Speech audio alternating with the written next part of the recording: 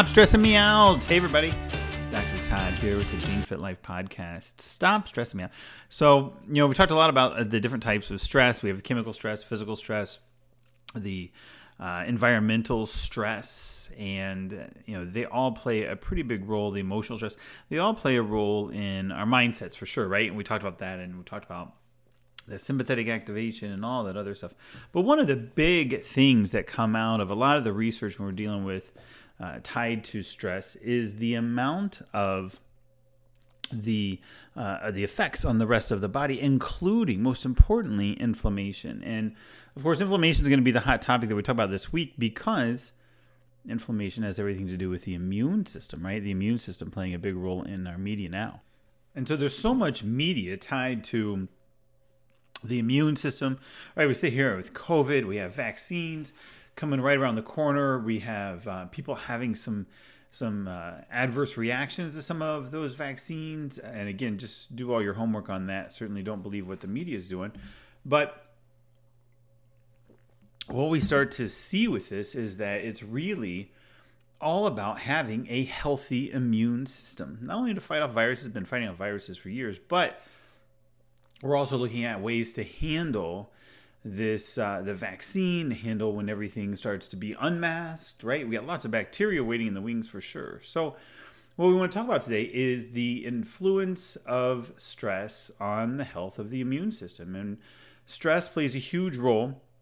Again, not just thinking about the emotional stress and all that jazz, but understand that stress in general causes chemical changes in the body.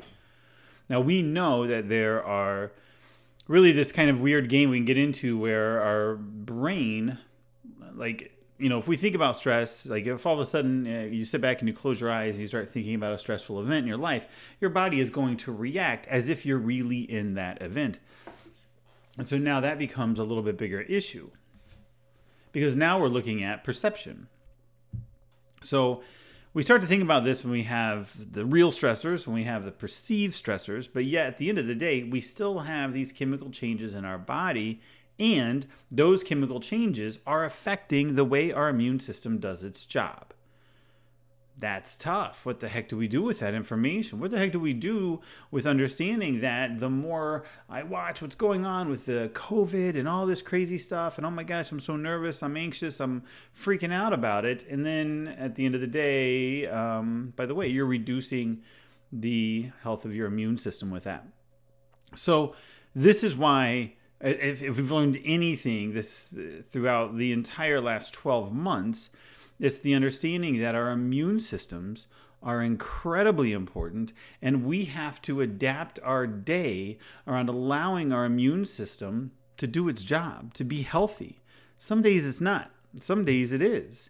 And what we want to do is we want to increase those days where the immune system is able to do its job, where those guards can be at the gate and they're protecting us from viruses, bacteria, fungi, parasites, from abnormally growing cells within our body, i.e. cancer cells. So we really want to focus on what we can do to help our immune system do its job. And again, this comes back to the main premise that we've talked about since the beginning, is giving the body the nutrients, the fuel that it needs in order to let it do its job. And so certainly there's a lot of conditions out there. We've talked about them, the autoimmunes, the cancers, where the immune system over a period of time is either way overactive or way underactive. But we have to look at it from a day by day. Do I have a lifestyle that promotes the health of my immune system? And the only way that you will know that is by understanding exactly what you need to do to help your body do its job. Like, that's it. That's all we talk about. Because that's all that I've seen over and over and over again. There's no magic pill. There's no nothing like that. It's just simply knowing more about your body and allowing yourself to make those changes. Because remember, at the end of the day, we do not want, to be taking $10,000 a month worth of supplements. That's ridiculous. What we want to do is we want to identify what our body needs. We want to pull it out of foods as much as we possibly can. Maybe some of it needs to be in a form that's more of like a nutraceutical. But at the end of the day, we want things to come out of our food. We want our body to do its job.